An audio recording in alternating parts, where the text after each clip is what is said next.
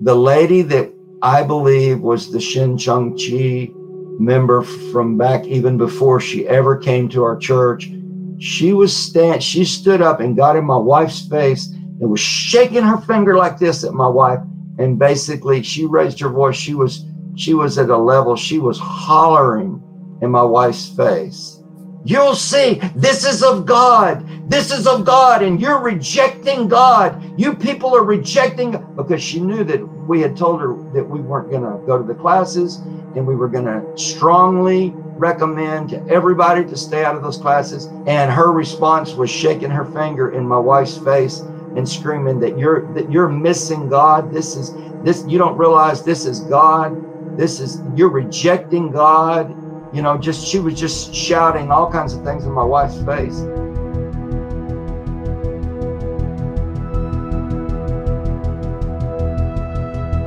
Today I have Rusty Fletcher, who is the pastor of Fountain Life Worship Center out of Texas.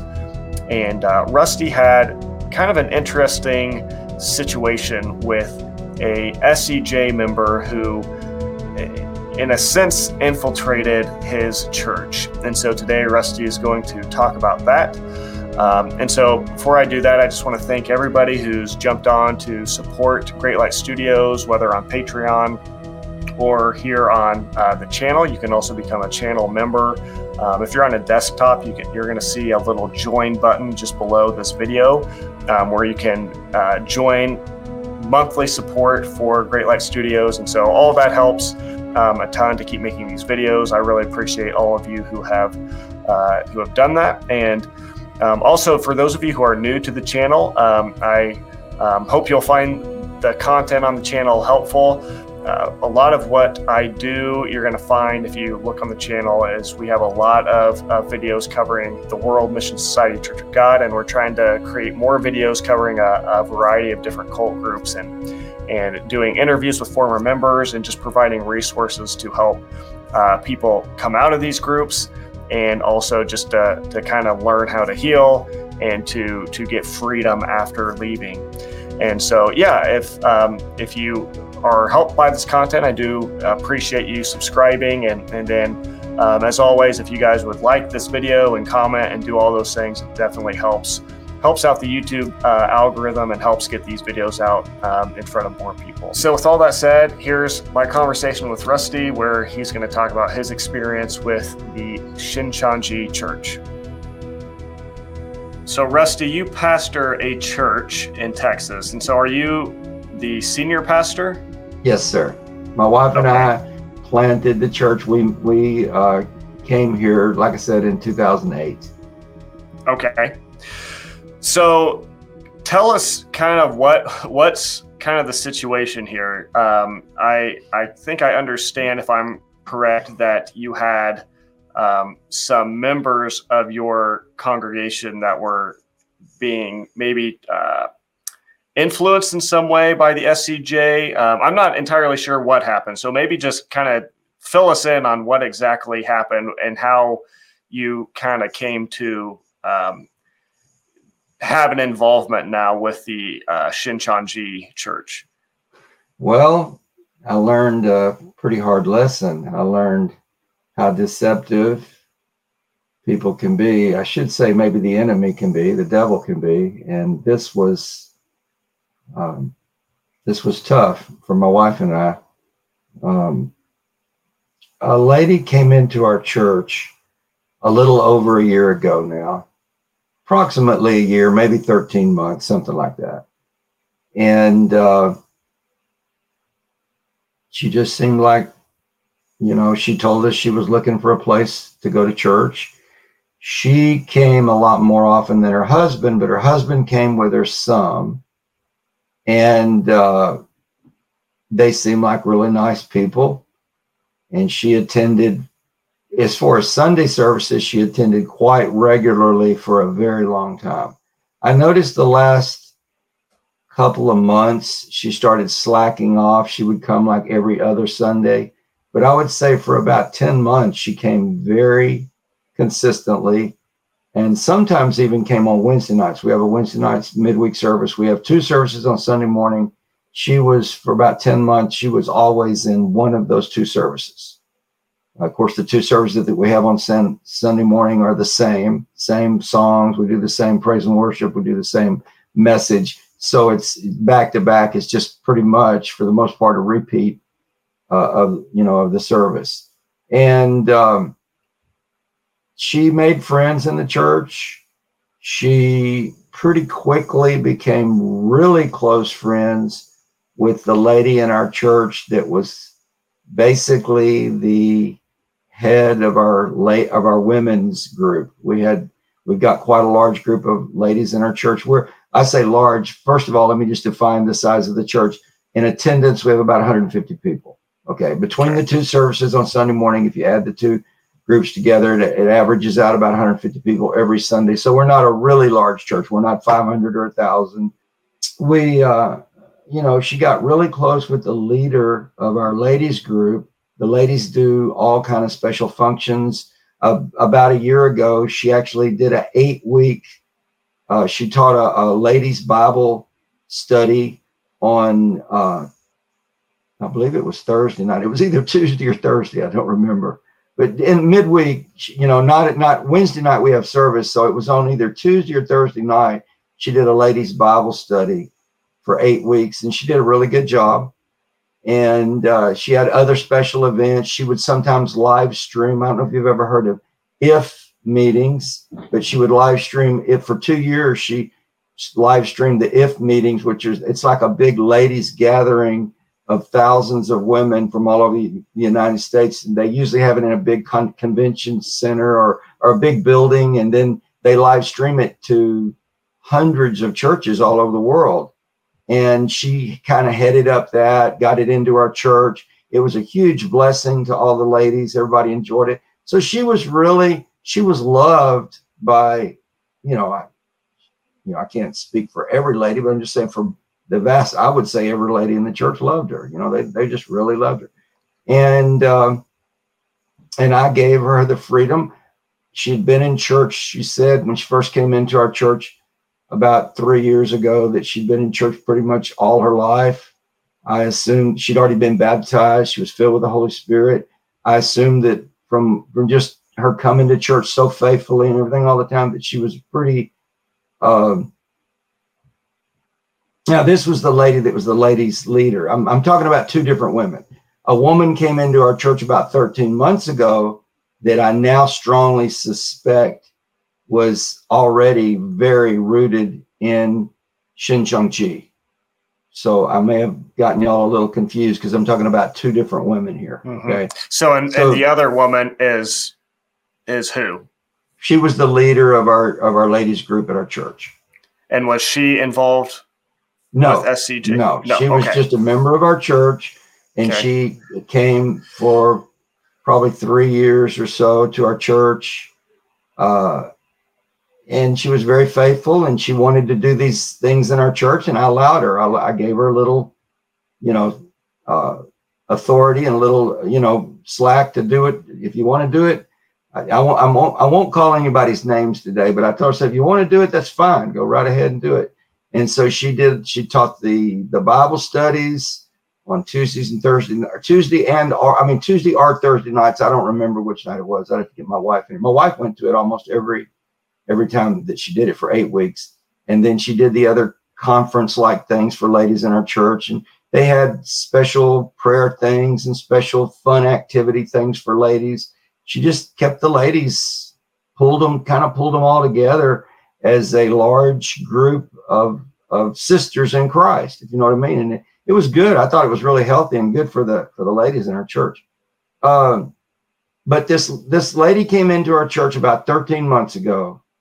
She's the one that I strongly suspect was already a very rooted or very established Shin-Chung Chi member.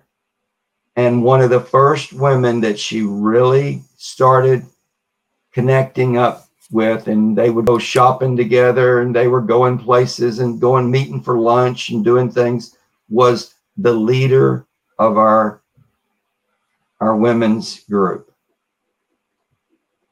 And so I will refer to them from now on as the leader of our women's group, and the other lady being the lady that I suspect was already Shincheonji or very well established in Shincheonji before she came into our church.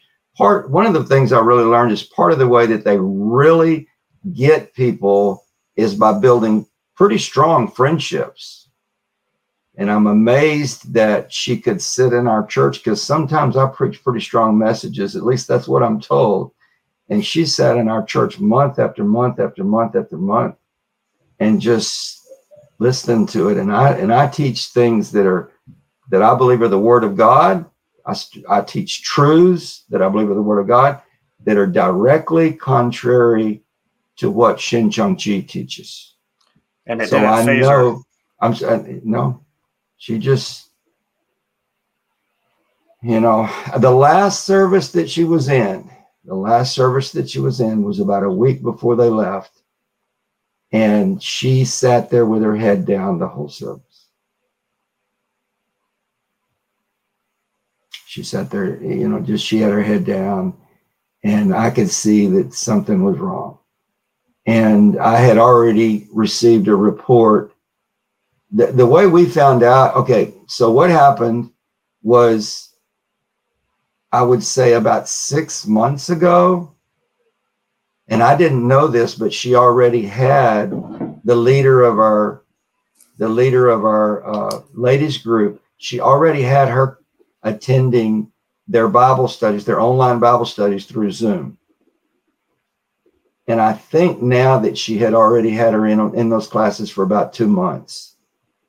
So for about 8 months ago, and she had been in classes with this lady for about 2 months.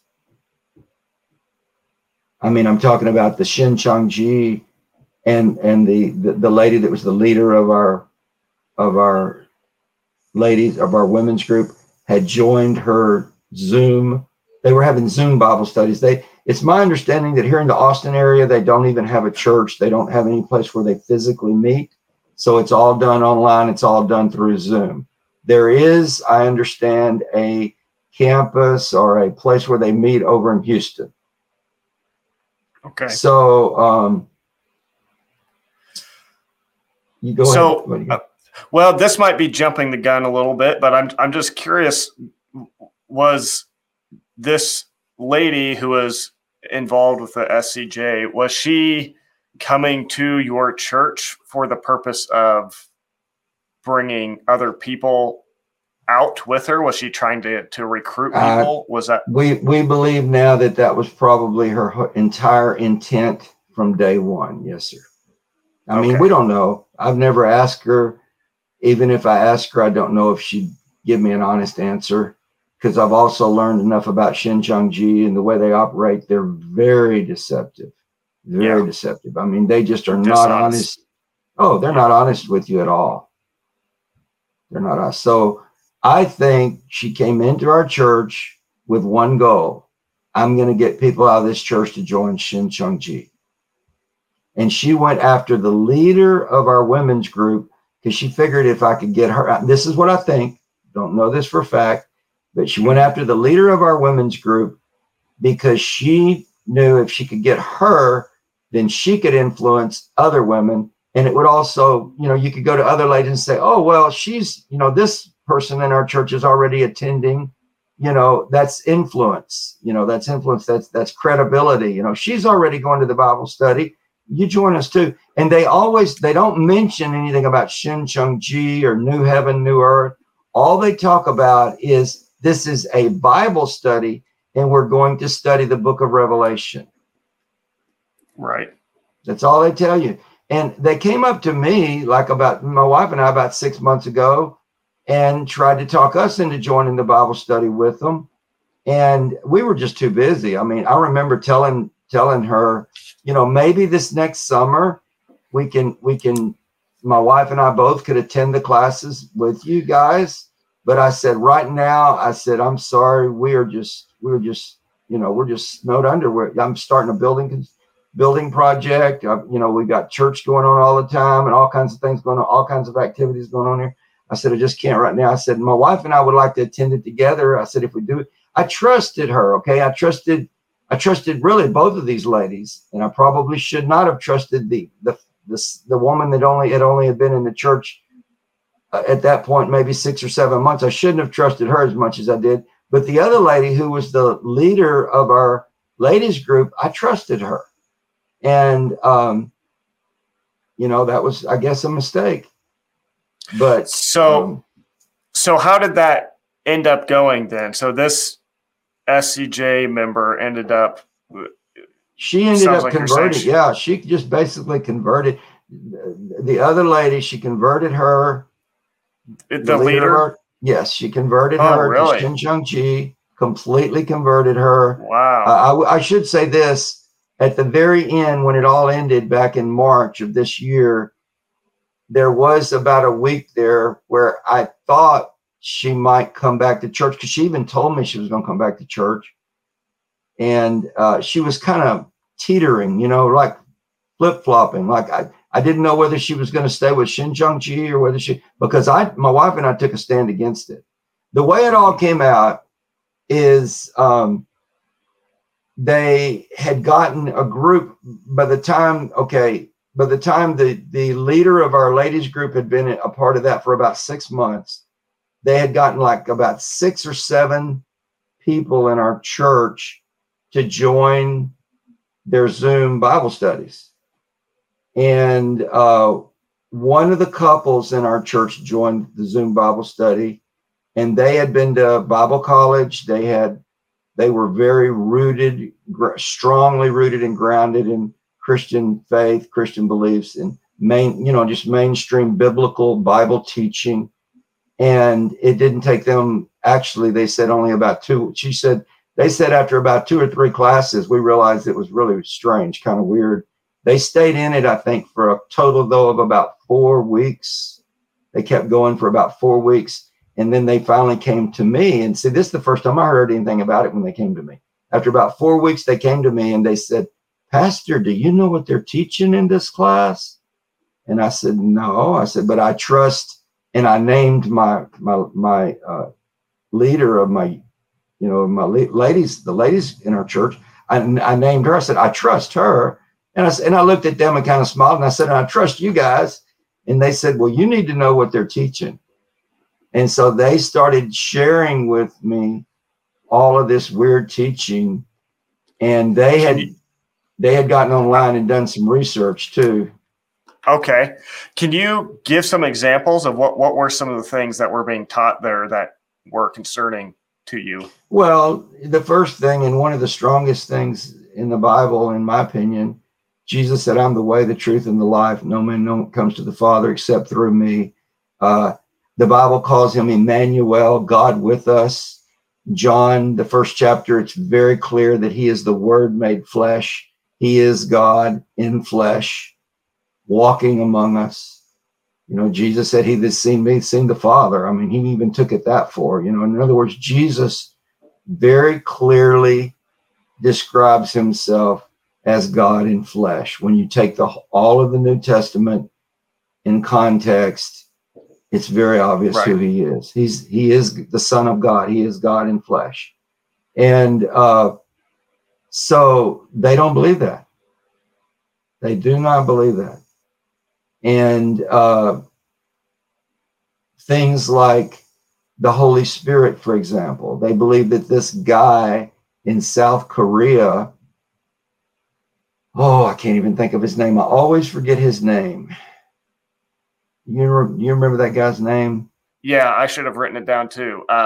There's Lee Man He. Is that the one you're thinking of? I think Lee Man He is the name of the I don't know what they call him exactly. They have a title. Yeah, the leader. That sounds like it. Lee Man. I should have looked it up and written it down. But he claims to basically be equal with Jesus Christ. He claims that Jesus Christ has already come back in spirit, and that the Spirit of Jesus Christ, the Spirit of Jesus Christ, not the Holy Spirit, but the Spirit of Jesus Christ lives in him, and basically that he is equal to Jesus Christ. That's what I understood, and from their teaching. They teach a lot of other really weird stuff. It would take hours to get into the details of how they interpret stuff, but they take the scripture and they just twist it. They to make it. It's okay if you're trying to win somebody to the Lord, to God. It's okay to deceive. It's okay to lie. You know, they take scriptures like where Paul said, I became all things to all men in order that I might win some. And they use that scripture to say it's okay to lie. Paul never said it was okay to lie. He never lied. Okay. He told Timothy had I don't know if you studied the New Testament, but Timothy was Greek. So Timothy was not raised Jewish, but Paul and Timothy were going. You can read it. You can read it in, I believe it's in the book of Acts. You can read it where they're going to teach some Jewish people about Christ. And Paul asks Timothy, would you be circumcised?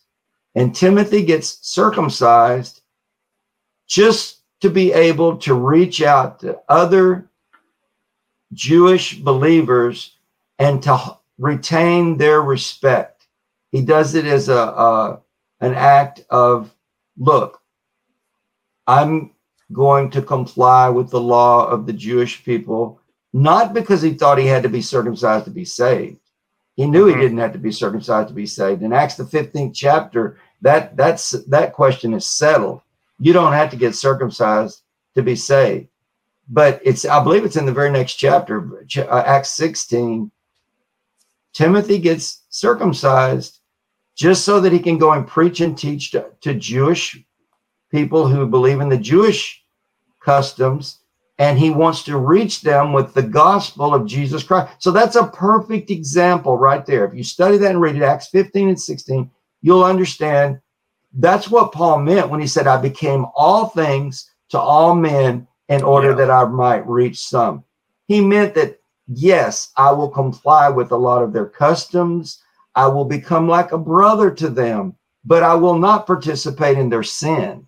That's not what he was talking about. It's not what he was talking about. He wasn't implying I'll go out and get drunk with them and go to the brothels with them or whatever. You know, that's not what he was talking about doing. He was talking about becoming all things to all men when it came to customs, when it came to winning their confidence, winning their trust, being like a brother to them in order that he might reach them. So in that light, though, they take that scripture and they twist it.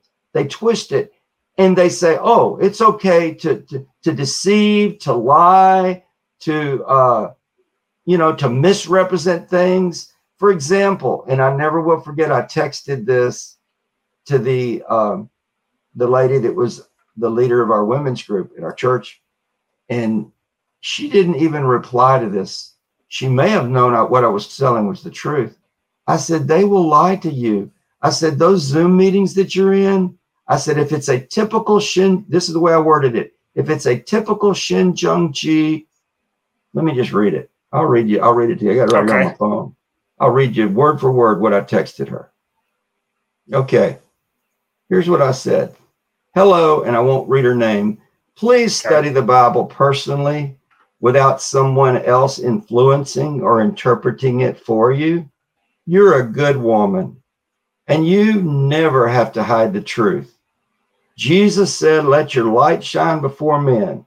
Also, if you're attending a typical Shincheonji class, about half the people in the class are longtime members who are pretending to be new attendees so they can influence you to be amazed at their teaching. That's the way they do it. In other words, people get really close to the people that are longtime members get really close to the other half of the class that's new members that have never been through the whole course, never basically been converted to their belief, and they buddy up with them and they learn things about them. They have private Zoom meetings with them, go shopping with them, do things with them, and learn things about their life, and they pass all this information on to the leader of the Zoom group.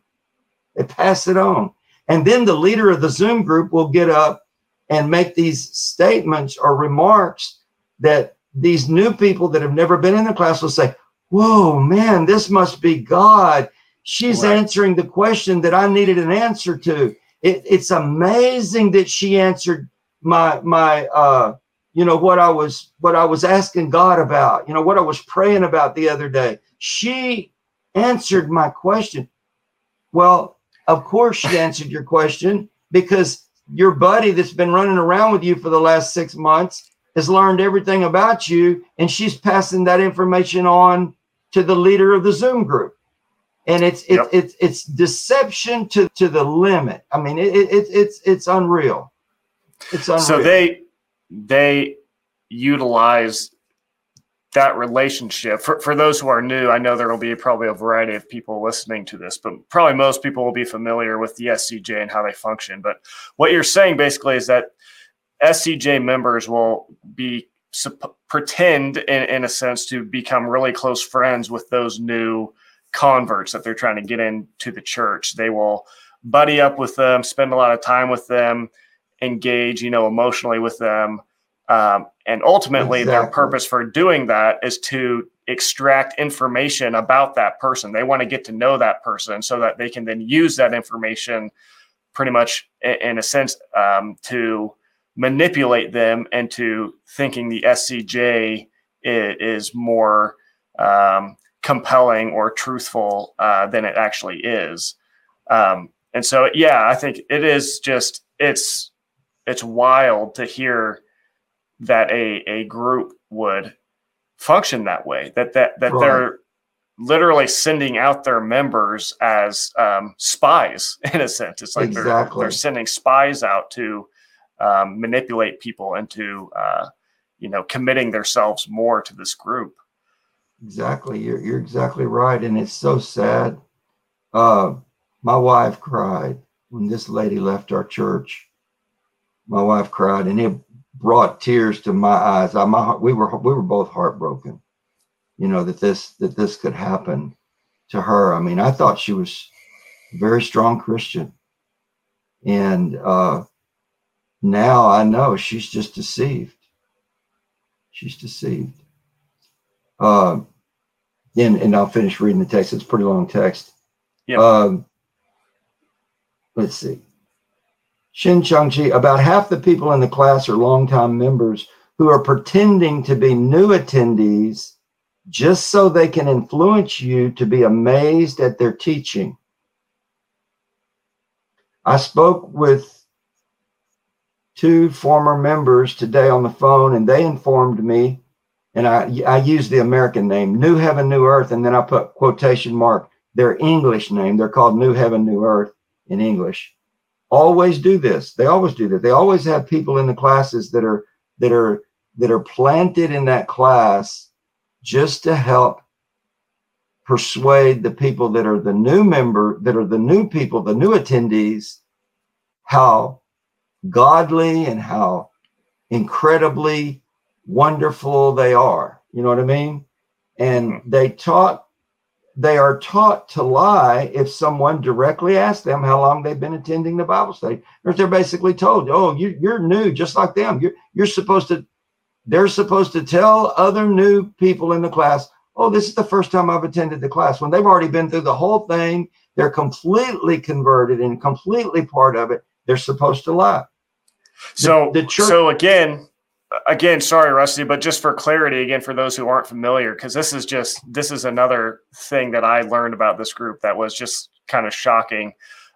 What you're saying is that, they'll bring in these new members and they'll bring them into their Bible studies.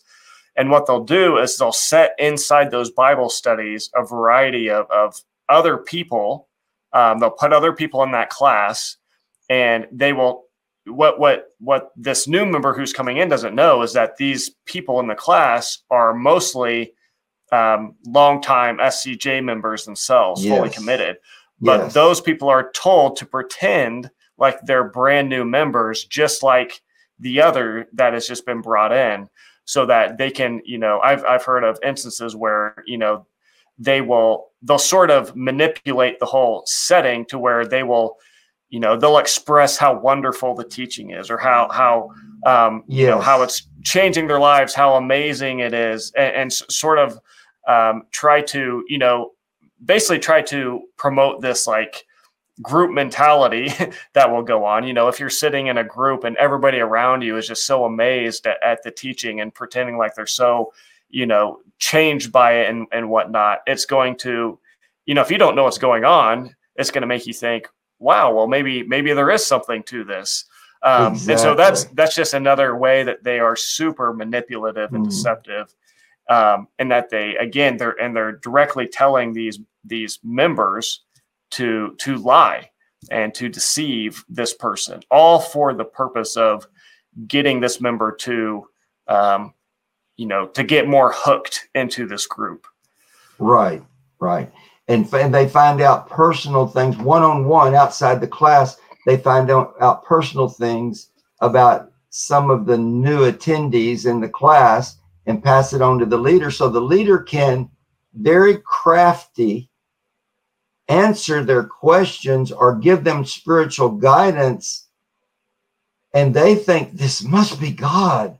Man, this is incredible that they would give me the exact answer to the problem that I've had for, for months or for weeks or whatever, or what's going on how could they know what's going on in my life? Well, 2 months ago, you told so-and-so here, your buddy that you've been shopping with, but they don't think about that. I mean, they do it in a very crafty, deceptive way. So that they end up thinking that, oh, God is like really speaking to me right now. Like God is clearly at work in this group. And so I have to, give my entire life to it because it's that's right. And all the while, it's just a big deceptive ploy. Exactly. It's deception at its very pinnacle, to its very limit. It's deception. And I said their English name. They always do this. They're taught to lie if someone directly asks them how long they've been attending the Bible study. The church teaches them it's okay to lie to win souls. They are leading good people astray. Yes, everyone needs to know that Jesus Christ is God and he is physically coming back a second time. And then I ended with, "We love you, sister!" ! Never have gotten another text from her ever. This text was sent out on March the 26th. Okay. So about a month ago. Yeah, a little over a month ago, about 5 weeks. About 5 weeks ago. I sent her this text and I haven't heard anything from her. And I'm sorry, go ahead. Well, I was just going to ask, have you, throughout the process of all this, have you had moments where you have had conversations with her where you were able to talk? And no, since this, I haven't had any conversation with her. Here's what they did. So this is how it all came to light. This other couple came to me and came to my wife and I and told us what was being taught in these classes. And of course, they looked me in the eye and they said, "We're dropping out of these classes immediately. We're not going back." They'd been going for about a month and they said, "We're not going back." I said, "I don't blame you." I supported them 100%, And so I think they told the lady that had come into our church that we think probably came from Shincheonji, came in as a established Shincheonji convert already. In fact, she admitted to me that she had signed what's called their book of life, that her name was in their book of life. So that tells me that she was probably a very well-established member of Shincheonji before she ever attended a Fountain of Life Worship Center, before she ever came into a church. So, I think this couple, I probably should ask them, but I'm pretty sure they told her that they had already told Pastor about some of the teachings that were going on in that class and that they weren't going to be coming back. And of course, then from that moment, she knew that my wife and I knew.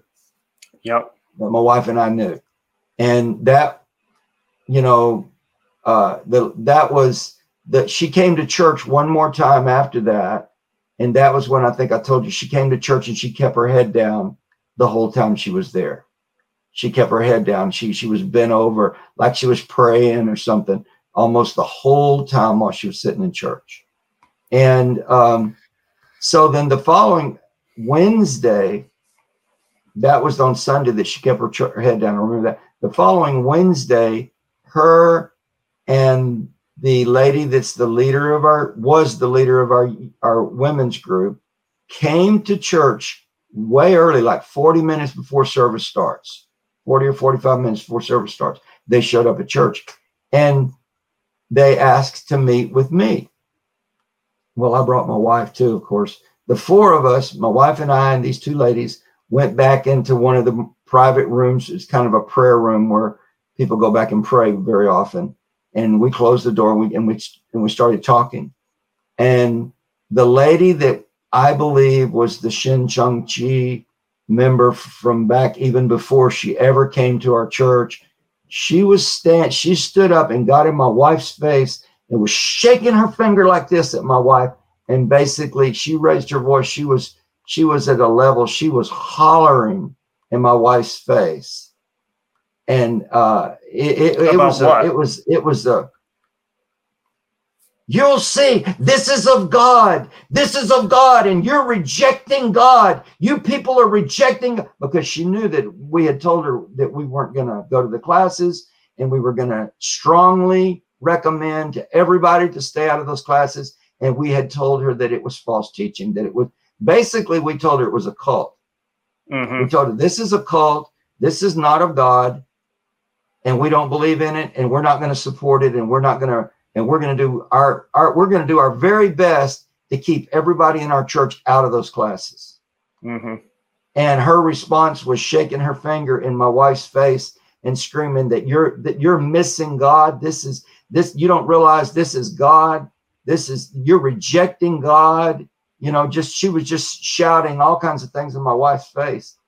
And the funniest thing happened. I'll tell you what happened. I say funny. This is amazing. This is amazing. My wife, and you got to know my wife, she's pretty strong. Her faith is really strong, I should say. She looked at her. She didn't shake her finger in her face like the lady was doing to her, but she looked at her and she said to her, after, the woman had been screaming at her for like 5 minutes, just going on and on and on about how that we were missing God and that we were going to be lost. I don't remember everything she said, but it was a lot of stuff she said. And my wife just shouted at her, in the name of Jesus. She said, in the name of Jesus, stop. And it just got deathly quiet for a second. For a few seconds, it got deathly quiet. And then she said, I want to quote it word for word. She looked up. This is the lady that had been shouting. She said, please pray for me. Like that. It was almost like she was conflicted in her own mind and in her own heart. She said, please pray for me. And my wife and we've talked about that over and over and over, about when my wife called on the name of Jesus and basically just said, be quiet, told her to be quiet. It got really quiet, and she said, please pray for me. That's interesting. It is a spiritual war. It really is. This thing is a spiritual battle. It's a spiritual war. You got to wonder what, you talk about her sitting in that service with her head down that whole time. You got to wonder what sort of, what sort of conflicts are going on inside of her in those moments, because I mean, right. I don't, you would have to be really, really indoctrinated to not, to have zero sort of moral response inside when you're, practicing that level of deceptiveness. And I, you got to wonder if she was feeling, a measure of shame or guilt, kind of just this awareness of what she was doing, but then the cognitive dissonance of probably also at the same time comforting herself by saying, well, I'm just doing the work of God. And this is just part of suffering for the sake of the gospel, and things like that I think people, cult people in those situations are gonna use those sort of narratives to kind of encourage themselves, even when they're kind of butting up against things that clearly are problematic with what they're doing and what they're believing. And so when you say that was her response to your wife there, it just sounds to me like there's definitely some conflict going on inside of her. Yeah.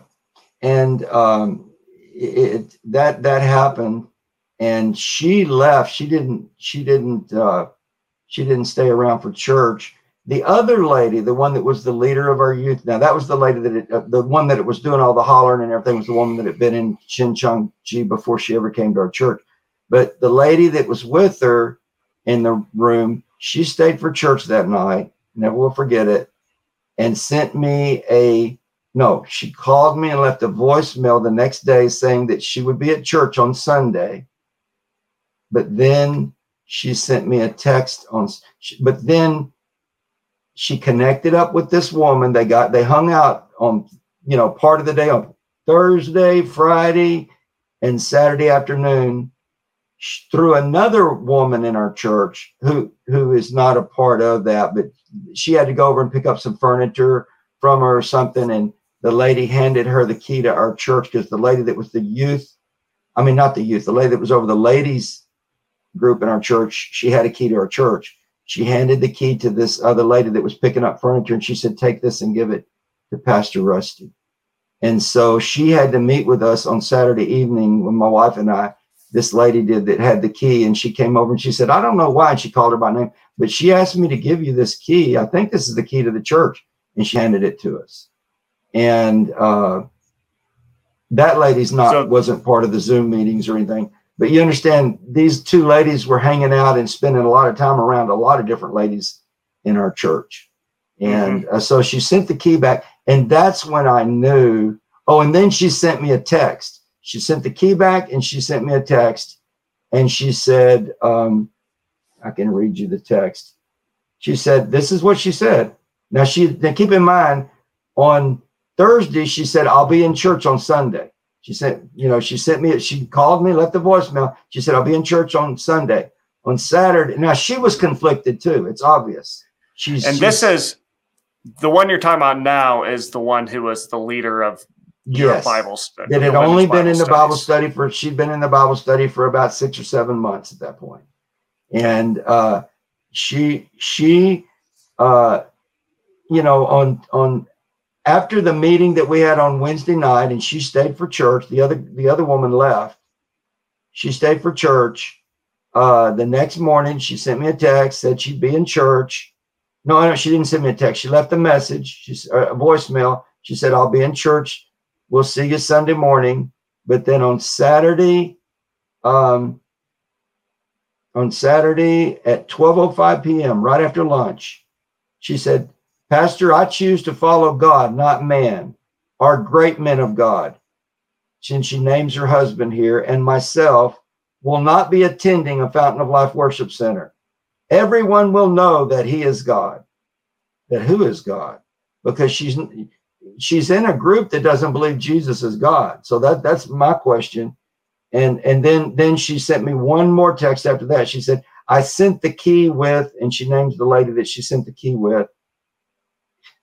And evidently she had been back in communication after that. She brought the key over to us, because she said, "She told me she gave you the key." And then later on, I sent that long text that I read to you. And that's the last time we've had any communication at all. She knows that she could call me anytime. I told her I ended that by telling her we love you. It brought tears to my eyes. My wife cried. We haven't heard anything else from her. As far as we know, we pretty well got to everybody in our church. There was like 6 or 7 people that had attended that Bible study. We got to everyone in the church that was attending it, and they dropped out. If there's anybody in our church going to those classes, at this point, I don't know about it. And I guess it's something that, after today talking with you, and I also talked with, I believe it's your friend, Pastor Ezra. I don't know if I should mention him or not. No, he's a friend of Chris's. He's Chris's friend. Okay, yep. Okay. Yes, he's a good friend of Chris. I got that confused. I apologize. Okay. Anyway, and Chris is, for just so people know, Chris is the former SCJ member who I interviewed, probably a month or two ago. And so you can check out his 2-part interview where he shares his story about leaving the SCJ. But it's kind of Chris who sort of set this up between us and connected us. So yes, I'll just give him a little credit here. So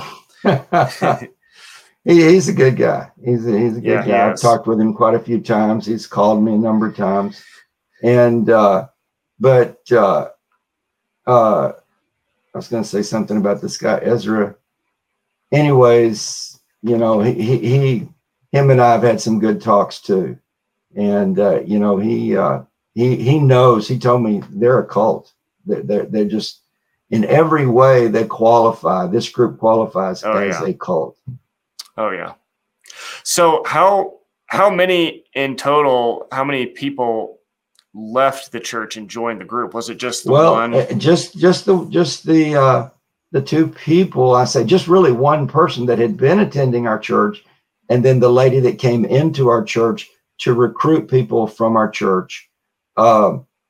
Thank God, because of this couple that was pretty well grounded, I should say very well grounded in the Word of God, they recognized false teaching, and they came to us within a month of the time that they started those classes. Within about a month, they came to us and told us what all was going on, and we sat down and had some long talks about it.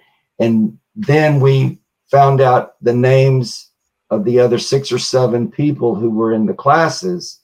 And we went to them and discouraged them, told them what we knew about the group and what we knew to be false teaching. What we knew about them, and we knew they were teaching false things that were false. Yeah. So during those Bible studies that were going on, the Zoom Bible studies, was it that lady the SCJ member, was it her that was leading it, or was it other? No, she was not the leader. She was just in the class. She was just in the class. This other, and of course, she admitted that she had been in she didn't admit that she was a long-term established convert, but she did admit that she had been in the class longer. She told the leader of our ladies group, the lady that was the leader of our, she said, "Oh yeah, I've already been in it for several months." That's the way she put it. Okay. So several months, could be 6 or 8 or 10 months, or could be 1 or 2 months. I mean, 3 months.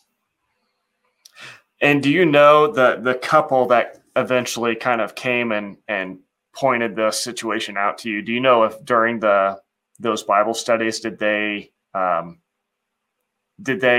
like push back at all? Did they? I think she did, even more than her husband. The husband, of course, him and I had some pretty long talks too. He was very upset about what was being taught, but she really pushed back. She said the last time or two that we went to the class, and they were going twice a week. So if they went for a month, that would mean they were in like 8 classes. She said the last couple of times that she was there, she said, I asked a lot of questions, because she said it just didn't make sense what they were teaching. Yeah, good. Well, I guess one question I have for you as a Christian pastor is from, I guess, the experience you've had with this group, what you now know about them, what are some, I guess, of the major differences you see between this group and what you would consider to be a more healthy version of Christianity, whether, in their behavior or their doctrine? What are some of the, I guess, the differences that you see that really distinguishes between the two? Well, of course, I know we don't practice the Old Testament law anymore from the standpoint of the mechanics of the things that went on in the temple and the worship and all of that. but the Old Testament moral law is still practiced in the New Testament. And Jesus even,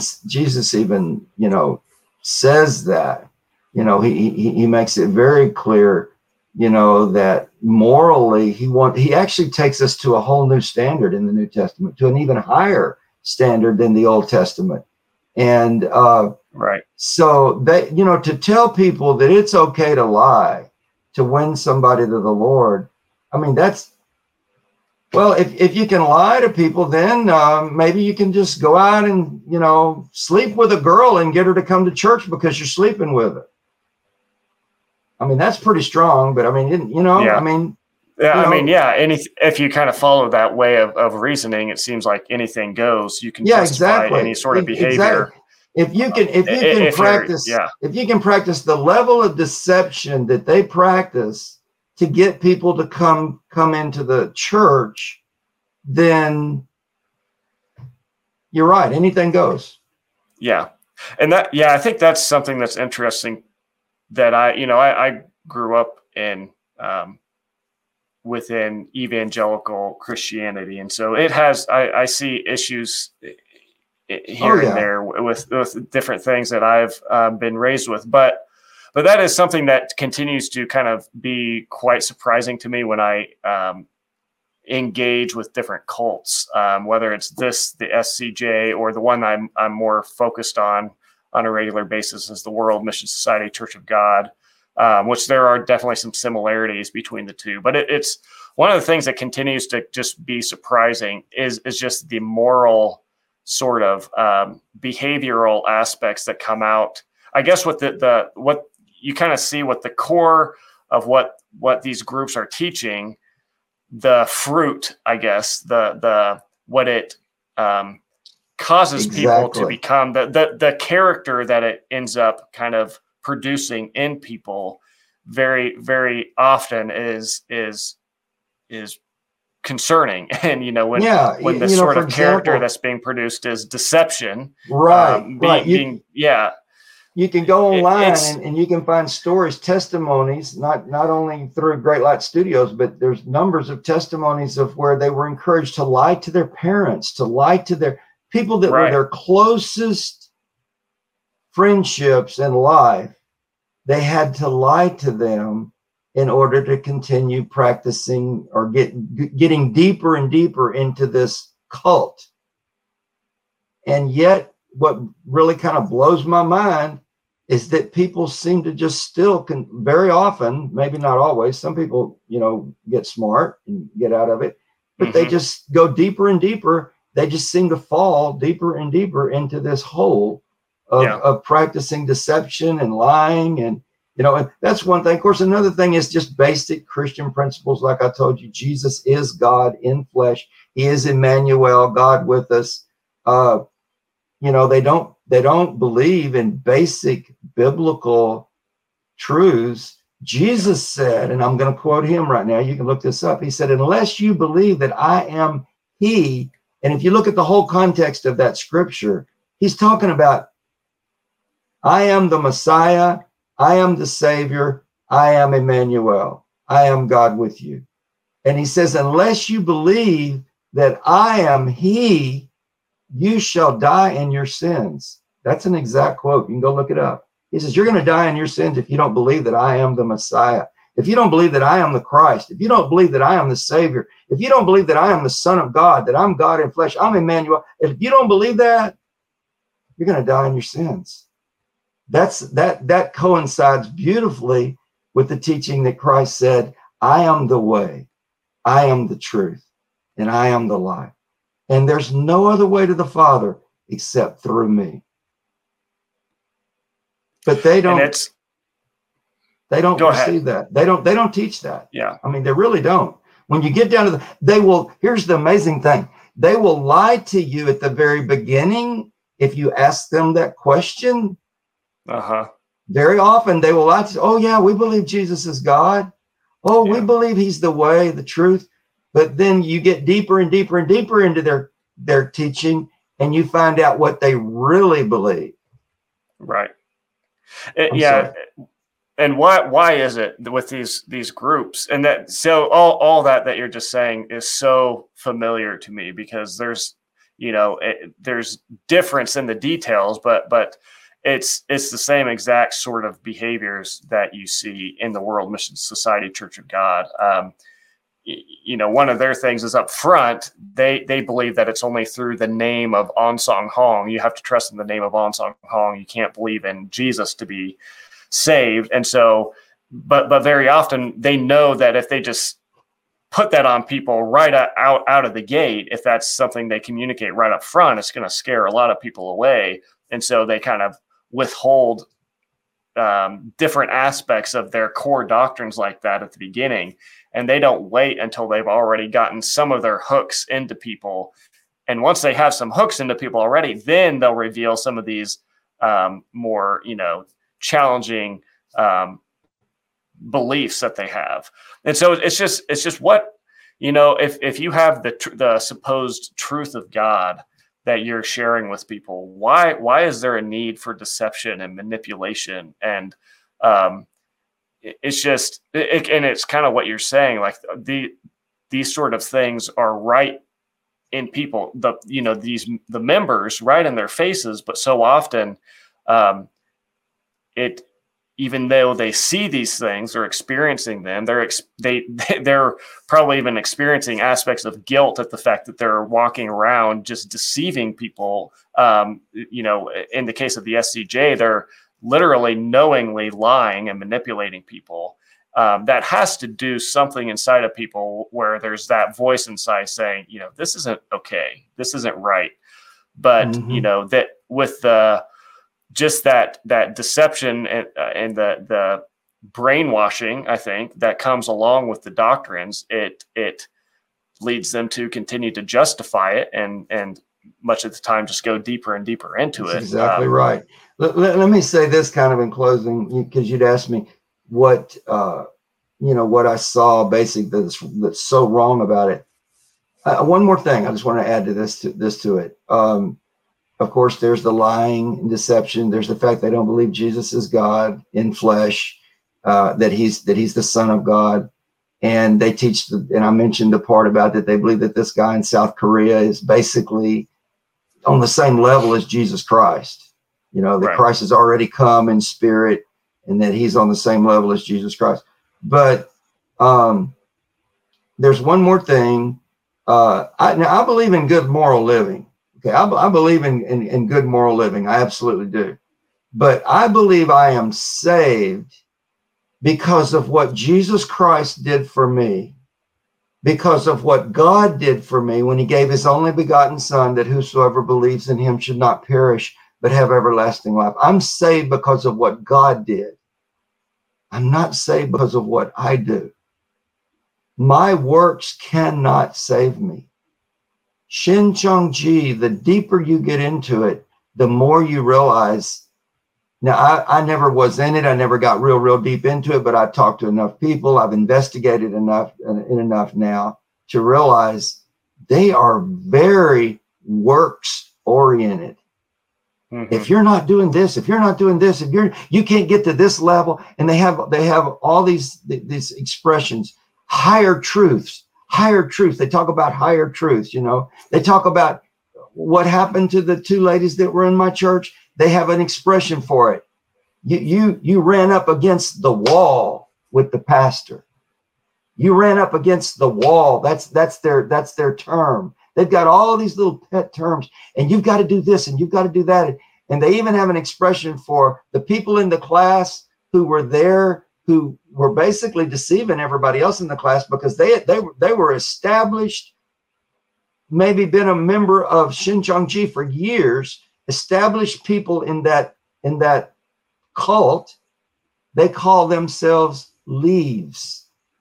The people in the class who were new people who were being told that this is all a class of, they're being told, well, we're going to teach you guys about Revelation that's what we're going to get to here eventually. They're called the new people in the class that had never gone through it, that were not converts of Shincheonji. They refer to them as fruit.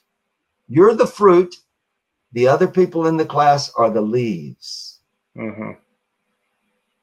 I mean, they got all these little bitty ways of describing things that just kind of, man, it blows you away when you begin to read it, when you begin to study it and you understand it. It's just weird, and they explain everything through their lens, their way of seeing the world and their way of seeing religion, I might say. And yes, it is religion, because you see, I'm the type of person that I'm not real hip on using the word religion.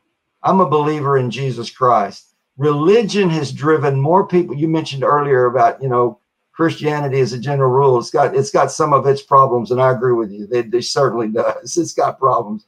I'm not real crazy about religion. What I believe that the New Testament teaches us, what the Bible teaches us, is to have a relationship with Jesus Christ. That have a relationship with God, a relationship with him, because he loves us. He died for us. And that's what saves me, is what he did for me, not what I do for myself. But Shincheonji, the deeper you get into it, the more works oriented it is, the more you got to do this and you got to do that. And if you want to get to the next level, you got to do this and you got to do that. And it becomes, it just becomes totally works oriented. Yeah. Totally. And that was actually one of the things I was hoping we would bring up, because I think that again is such a common theme in, cult groups, but most all religions, it seems like, come down to this principle, basically, that puts the burden of salvation or progression and spirituality, whatever you want to put on that. But if you want to get to God, basically, it's up to what you're willing to do. Are you willing to put in your time? Are you willing to tithe enough? Are you willing to, keep all these holy days? Are you, I don't know exactly what the specifics are for SCJ, but I think you're absolutely right that it all comes back to the person, and whether they're able to do what they need to do. It's all about your ability. And what I see in the New Testament, it points it toward, that it's not about our ability. It's about Jesus's ability. It's not about what we're willing or able to do. It's about what God has done.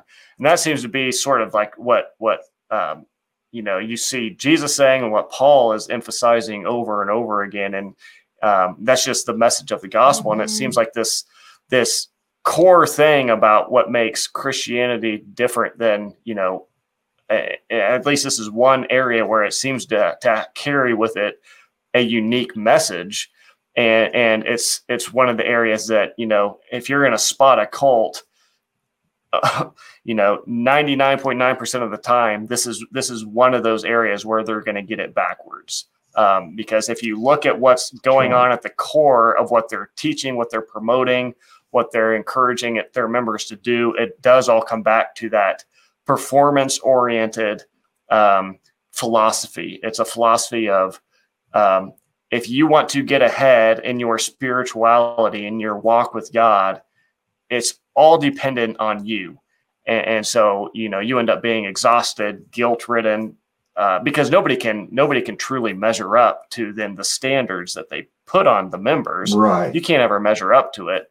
Sure. You can think you're doing it perfectly, but at the end of the day, if these members are honest, they're going to have to say, I don't really know where I stand with God, because, have I done it good enough? Yes, I'm trying, and yes, I'm doing what I'm supposed to do, but am I doing it good enough? And what if I mess it up tomorrow?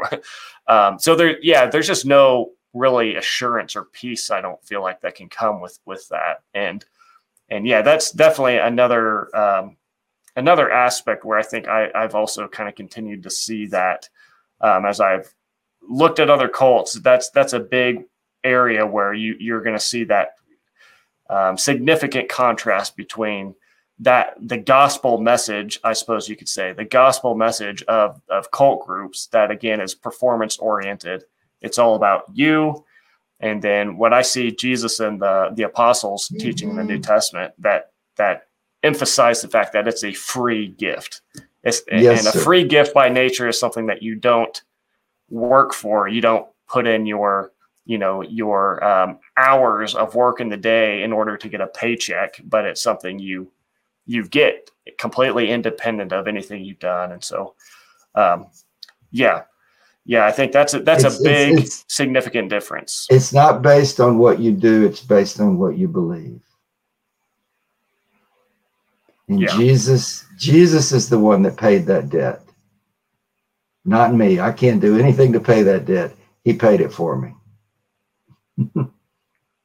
So, Rusty, what would you say to, I guess, closing thoughts, if you have any closing thoughts, or just maybe what you would say to other pastors, or just, doesn't have to be specifically to other pastors, but just kind of maybe what would you say to others as sort of maybe a warning or a wake-up call to kind of be aware of this now that you've kind of had an up-close experience with the SCJ? I think that pastors, and I'm doing this more and more, I'm increasing this in my church, need to keep really close. I hesitate to use the word tabs, because that might not be really close tabs, or close eye on. Yeah. I'm not saying that you've got to be a control freak. Okay. I want to say it like that. Okay. Because that's not my job. God didn't call me to control people. He called me to share the gospel, the good news with people. But as a pastor, I want to try my best to keep tabs on, or to know what people are getting involved in my church. And if people are going to have a Bible study, I made a mistake, way back at the beginning, 6, 7, 8 months ago, when they told me they were going to start this Bible study and they were going to study the book of Revelation and everything. I should have immediately said, you guys are going to say them, what group's sponsoring this? Of course, they probably would have not been honest with me, but I should have investigated it more. That was my mistake. I should have, and my wife and I both to this day feel a little bit guilty about that we didn't investigate it more. But thank God, I believe we've pretty well gotten everyone that was going to those classes to a place where they understand that this is just a cult and they're teaching false teaching that's not in the Bible. And almost, maybe not the whole sermons haven't been about it, but for the last 6 weeks or so, or 7 weeks since this first came out, in every one of my sermons, I'll make little points or little comments without directly calling any names, without mentioning Shin Chung Chi, but I make little comments that are directly opposite to what I know they teach. In somewhere in the sermon, I weave that in my messages, so that people are getting fed or taught the truth. And and I know that it will strengthen them. They're getting taught the Bible,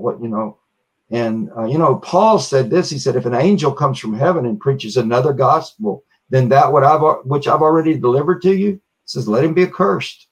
He pronounces a curse over anyone that comes and teaches. Even if an angel comes and teaches something other than what I've already taught, is what Paul taught to the church when he wrote into the book of Galatians. So yeah, I should have. I blame myself for not keeping a little closer watch, because a pastor is to some extent referred to in the Bible as a watchman. You're watching out for people. You're teaching them the truth, and you love them first above everything, and then you watch out for them. It's like you're trying your best to get everybody that you can to go to heaven with you.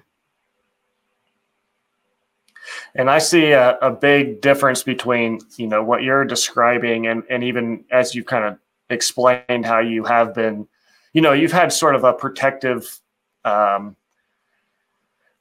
I guess, and mindset toward the people in your church, which obviously is good and right. But just there's such a difference between that and what you're describing, and how you're communicating to these people, what it is that, this Bible study that they've maybe been a part of, what's actually going on there.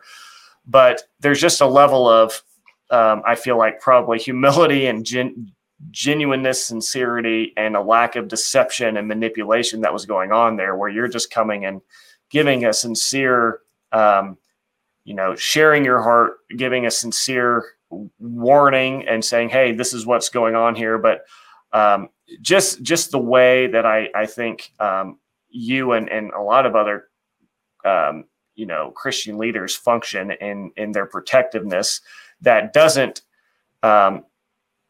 translate into being a domineering sort of control, control over people, which is the exact opposite of what, the leadership of these cults do.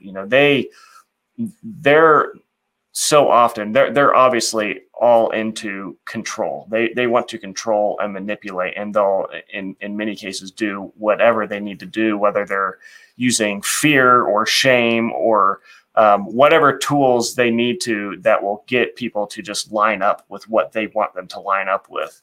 And I just think there's such a big difference between that and just, the shepherd. The good shepherd leads the sheep. He doesn't drive them. He doesn't drive them. Right. He leads them and they follow. And that's a picture not only of Christ, who is our supreme good shepherd, but a good pastor is a good shepherd in the sense that he leads people and shows them the right way to go.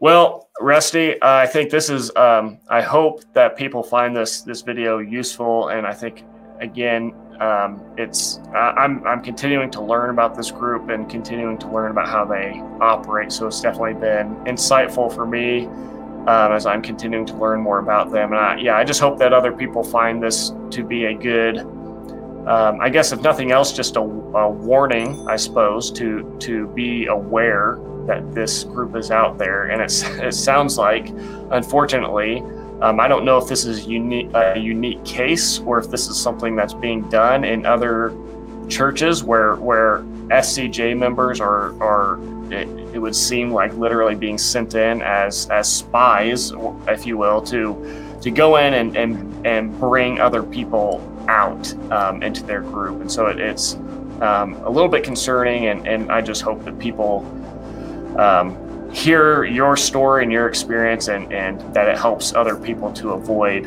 having a similar situation. But are there any last things you would want to say before we close out here? It's just I'm honored that you asked me to help you with this, Jordan. And anything I can do to lead people the right way, that's my calling. Lead them into the light. Yeah. Well, I appreciate you being willing to come on and do this. Yes, sir. My privilege.